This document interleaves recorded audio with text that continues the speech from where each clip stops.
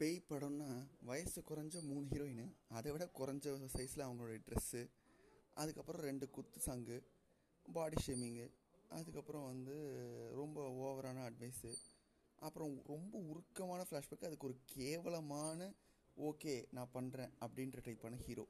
இப்படிங்கிற ஒரு டெம்ப்ளேட்லேயே ரொம்ப வருஷமாக பேய் படங்கள் ட்ராவல் பண்ணிகிட்டு இருந்த போது தமிழ் சினிமாவில் மாயா அப்படின்ற ஒரு படம் ஒரு டிஃப்ரெண்ட்டான பாத்தை கொடுத்துச்சு.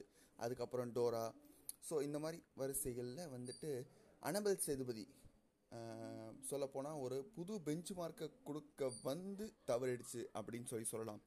இனி நம்ம பேச போகிற படம் அனபெல் சேதுபதி. செவிமடுக்கும் அனைவருக்கும் தமிழ் அன்பின் பிரம்மாயுவின் அன்பு வணக்கங்கள். அனபெல் சேதுபதி தாப்சி விஜய் சேதுபதி நடிப்பில் தீபக் சுந்தரராஜன் இயக்கத்தில் ஓடிடி தளத்தில் Disney+hotstar ஓடிடி தளத்தில் ரிலீஸ் ஆயிருக்க படம் தான் அனபெல் சேதுபதி.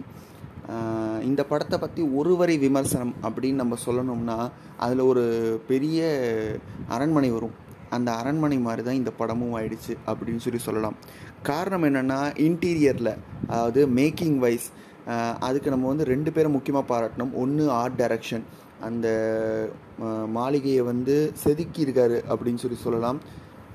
அந்த செதுக்கின மாளிகையோ இல்லை அந்த இருக்கிற மாளிகையில் செதுக்கின மாதிரி காட்டினதுலேயோ அவங்க எக்ஸல் பண்ணியிருக்காங்க அப்படின்னு சொல்லி ஆர்ட் டைரக்ஷன் டீமை கண்டிப்பாக நம்ம பாராட்டி ஆகணும். அதன் பிறகு அந்த கலரை அப்படியே ஃப்ரேம்குள்ளே கொண்டு வந்த நம்மளுடைய சினிமோட்டோகிராஃபருக்கு இந்த இடத்துல பாராட்ட தெரிவிச்சாகணும். ஆனால் ஓவராலாக கேப்டன் ஆஃப் த ஷிப் சறுக்கிட்டாரு அப்படின்னும் இந்த இடத்துல நம்ம சொல்லியே ஆகணும். அப்படி தான் அந்த ஓவரால் அவுட்டர் பாழடைஞ்சு போயிடுச்சு அப்படின்னு சொல்லலாம். காரணம் என்னென்னா, ஒரு கதையோட ஓப்பன் எண்டிங்கும் சரியில்லை. என்ன கதை அப்படின்னு பார்க்க போகணும்னா, தன்னுடைய காதலிக்காக கட்டின மாளிகையை ஒருத்தர் கேட்க வராரு. அது முடியாதுன்னு சொல்லவும் அவர் இவரை கொல்றாரு. அந்த காதலி என்னுடைய காதலனை நீ கொன்னுட்ட, அதுக்காகவே நான் உன்னை கொலை பண்ணுவேன் அப்படின்னு சொல்லி அந்த மொத்த குடும்பத்தையும் ஆவியாக அதே மாளிகைக்குள்ளே அலைய விட்டுருக்காங்க. அதுக்கு விமோச்சனம் என்ன அப்படின்னு பார்க்கும்பொழுது, மறுபடியும் அவங்க அடுத்த ஜென்மத்தில் அவங்கள காப்பாற்ற வராங்களா இல்லையா அப்படிங்கிறது தான் கதை. சரி, கதை நல்லா இருக்குது. இதை ரொம்ப மைத்தாலஜிக்கலாக, ரொம்ப மூட நம்பிக்கையை தூக்கி காட்டுற மாதிரியோ இல்லை ரொம்ப இதை பண்ணுற மாதிரியும் பண்ணல. எதுவுமே பண்ணல. அவங்க சிம்பிளாக பேய்கள் மாட்டிக்கிச்சு. ஸோ அந்த பேய்கள் காத்துக்கிட்டு இருக்கு.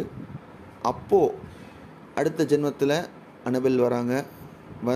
அவங்க காப்பாற்றுறாங்களா அப்படின்னு பார்க்க போனோம்னா அங்கே தான் நம்ம ஃபன் ரைடே ஸ்டார்ட் ஆகுது அப்படின்னு சொல்லலாம். சில விஷயங்கள் கிளியராக இல்லை. அதுக்கு முன்னாடி என்னென்ன கிளியராக இருக்குதுன்னு சொல்லலாம். அதாவது பேய்கள் மாட்டிக்கிச்சு அப்படின்றதுக்கு ஒரு லாஜிக்கல் ரீசன் இருக்குது. அந்த பேய்கள் மாட்டினதுக்கு அப்புறமும் எதனால் அந்த பேய்கள் ஒரு வரவங்க எல்லாம் சாகிறாங்க அப்படிங்கிறதுக்கான ஒரு மீனிங் இல்லை. அதையும் மீறி பேய்கள் ஃபன்னாக இருக்குது, பார்க்க சந்தோஷமாக இருக்குது. அதே சமயம் இது தெலுங்கு மக்களையும் டார்கெட் பண்ணுறதால கொஞ்சம் கலர்ஃபுல்லாக இருக்குது. முதல் தடவையாக ஒரு பேய் படம் ராத்திரி ஃப்ரேமில் கூட கலர்ஃபுல்லாக இருக்கிறதுன்றது இந்த படத்தில் மட்டும்தான் பார்க்க முடிஞ்சுது. அதுதான் நான் சொன்னேன், இந்த படம் பேய் படங்களுக்கான தமிழ் சினிமாவோட ஒரு பெஞ்ச் மார்க்கை க்ரியேட் பண்ண சறுக்கிடுச்சு அப்படின்னு சொல்லலாம். ஸோ இருட்டு அறையில் முரட்டு குத்து எந்த மாதிரி போயிருக்கணுமோ அதை சொதப்பிடுச்சு. அதே மாதிரி ஹரஹர மகாதேவிக்கும் ஒரு பார் செட் பண்ண சொதப்பிடுச்சு. அதுக்கு காரணம் என்னன்னா, கதை சொல்லும் விதம் அப்படின்றதுல தான் இருக்குது. என்னென்னா, இப்போ ஃப்ளாஷ்பேக் அங்கங்கே வருது. அந்த ஃப்ளாஷ்பேக்கில் சுத்தமாக ஒட்டாத ஹீரோயின், அதாவது கரண்ட்டில் இருக்கிற அடுத்த ஜென்மம் எடுத்து அனபெல்லை அந்த ஃப்ளாஷ்பேக்கை கவனிக்கிற மாதிரி தெரியல. அவங்களோட ஃபுல் டார்கெட் ஏன்னா அவங்க ஒரு திருடி. ஸோ அதனால் அவங்களோட ஃபுல் டைம் வியூ அந்த அரண்மனையிலேருந்து திருடுறது மட்டும்தான் இருக்கே தவிர அவங்களுக்கு அந்த ஃப்ளாஷ்பேக் மேலே இஷ்டம் இல்லை. ஆனால் எப்போ அவங்களுக்கு அந்த இது தோணுதுன்றது தெரியல. ஏன்னா கடைசியாக வீராவும் வீரராஜாவும் வந்துடுறாரு. அவர் வந்ததுக்கப்புறமும் எப்படி அவங்க 2 பேரும் ஸ்பார்க் வருது. ஸோ இந்த ஒரு கிளியர் ஐடியா இல்லை. அதே மாதிரி கடைசி வரைக்கும் அவங்களுக்கு ஞாபகம் வரலன்றாங்க. ஆனால் கடைசியாக விஜய் சேதுபதி பார்த்தோன்னே மறுபடியும் அவங்களுக்கு காதல் வந்துடுது. ஸோ இந்த இடத்துல தான் ஓப்பன் எண்டிங்கும் இல்லாமல், இது ஒரு எண்டிங்கும் இல்லாமல், ஏதோ ஒரு ஏதோ போகிற போக்கில் போட்டு முடித்த மாதிரி, அவசரத்துக்கு முடித்த மாதிரி முடிச்சிருக்காங்கன்னு சொல்லலாம். இதை தவிர வந்துட்டு கேஸ்டிங் வைஸ் வந்து பார்த்தோன்னா பெஞ்சமின், சேத்தன், தேவதர்ஷினி இவங்கெல்லாம் இருந்தால் என்டர்டெயின்மெண்ட்டுக்கு குறைச்சலே இல்லைன்னு சொல்லலாம். கூட யோகி பாபு வேறு இருக்கார். இன்னும் சொல்லப்போனால் வந்துட்டு இந்த படத்தை வந்து இப்போ வந்து நிறைய பேர் வந்து ஒரு படம் எப்படி எடுக்கக்கூடாதுன்றதுக்கான உதாரணம் அப்படின்னு எடுத்துக்கோங்க, அதுவா இதுவான்னு நிறைய பேர் ரைட்டப் கொடுத்துட்ருக்காங்க. என்னை பொறுத்த வரைக்கும் குர்கா அப்படின்னு ஒரு படம் வந்துச்சு. அந்த படம் வந்து யோகி பாபு நடித்தது. அது பயங்கர லாஜிக்கல் மிஸ்டேக்கு, பயங்கரமான என்ன சொல்ல, அது ஒரு ஃப்ளோலே இல்லாத கதை அப்படின்லாம் இருந்துச்சு. பட் யோகி பாபுக்காக அது ஓடிச்சு. அவருடைய ஃபன் அந்த டைமிங்காக மட்டுமே ஓடிச்சு. இன்னும் சொல்லப்போனால் அனபெல் சேதுபதியும் யோகி பாபுக்காக மட்டுமே இப்போ ஓடும். விஜய் சேதுபதி அந்த இடத்துல கொண்டு வந்தது தான் தப்போ அப்படின்ற மாதிரி எனக்கு ஃபீல் ஆச்சு. ஏன் காரணம் அப்படின்னு பார்த்தீங்கன்னா, அவருக்குன்னு ஒரு ஸ்டாண்டர்டை வச்சுட்டாங்க இவங்க. அந்த ஸ்டாண்டர்ட்லேயே அவர் நடிக்கணும்னு ஆசைப்பட்றாங்க. பட் எல்லாராலையும் அந்த ஸ்டாண்டர்ட் அப்படியே மெயின்டைன் பண்ணிகிட்டு இருக்க முடியாதுல்ல, அது அவங்களுக்கு புரியாது மக்களுக்கு. ஸோ இது வந்து யோகி பாபு படமாவோ இல்லை வந்துட்டு தாப்சியோட படமாவோ பார்த்தா மட்டுமே வந்துட்டு அவங்களுக்கு வந்து அந்த ஸ்டாண்டர்டை பார்க்காம ஒரு ஃபன் என்டர்டெயின்மெண்ட், ஒரு ரோலர் கோஸ்டர் ரைடாக பார்த்தாங்கன்னா கண்டிப்பாக அந்த படம் பிடிக்கும் அப்படிங்கிறது என்னுடைய கருத்து.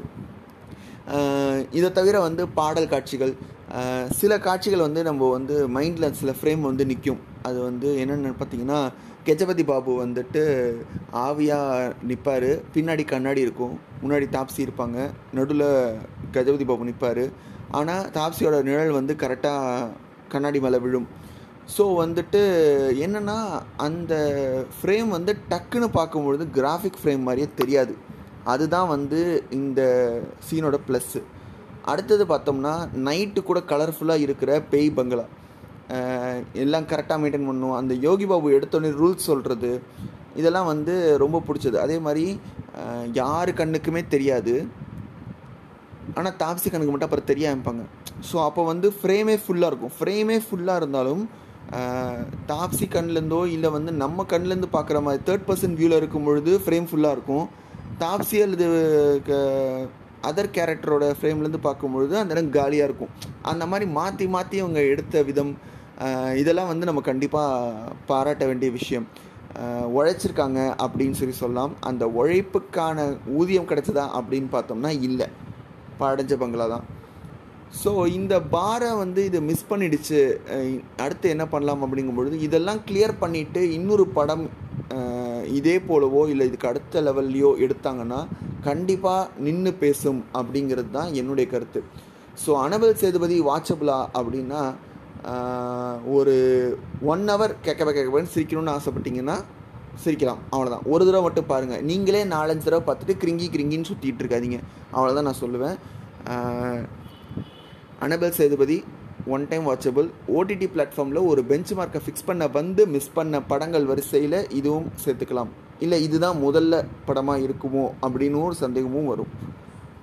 செவிமடுத்தோர் அனைவருக்கும் தமிழ் பிரம்மாவின் நெஞ்சார்ந்த நன்றிகள். நன்றி, வணக்கம்.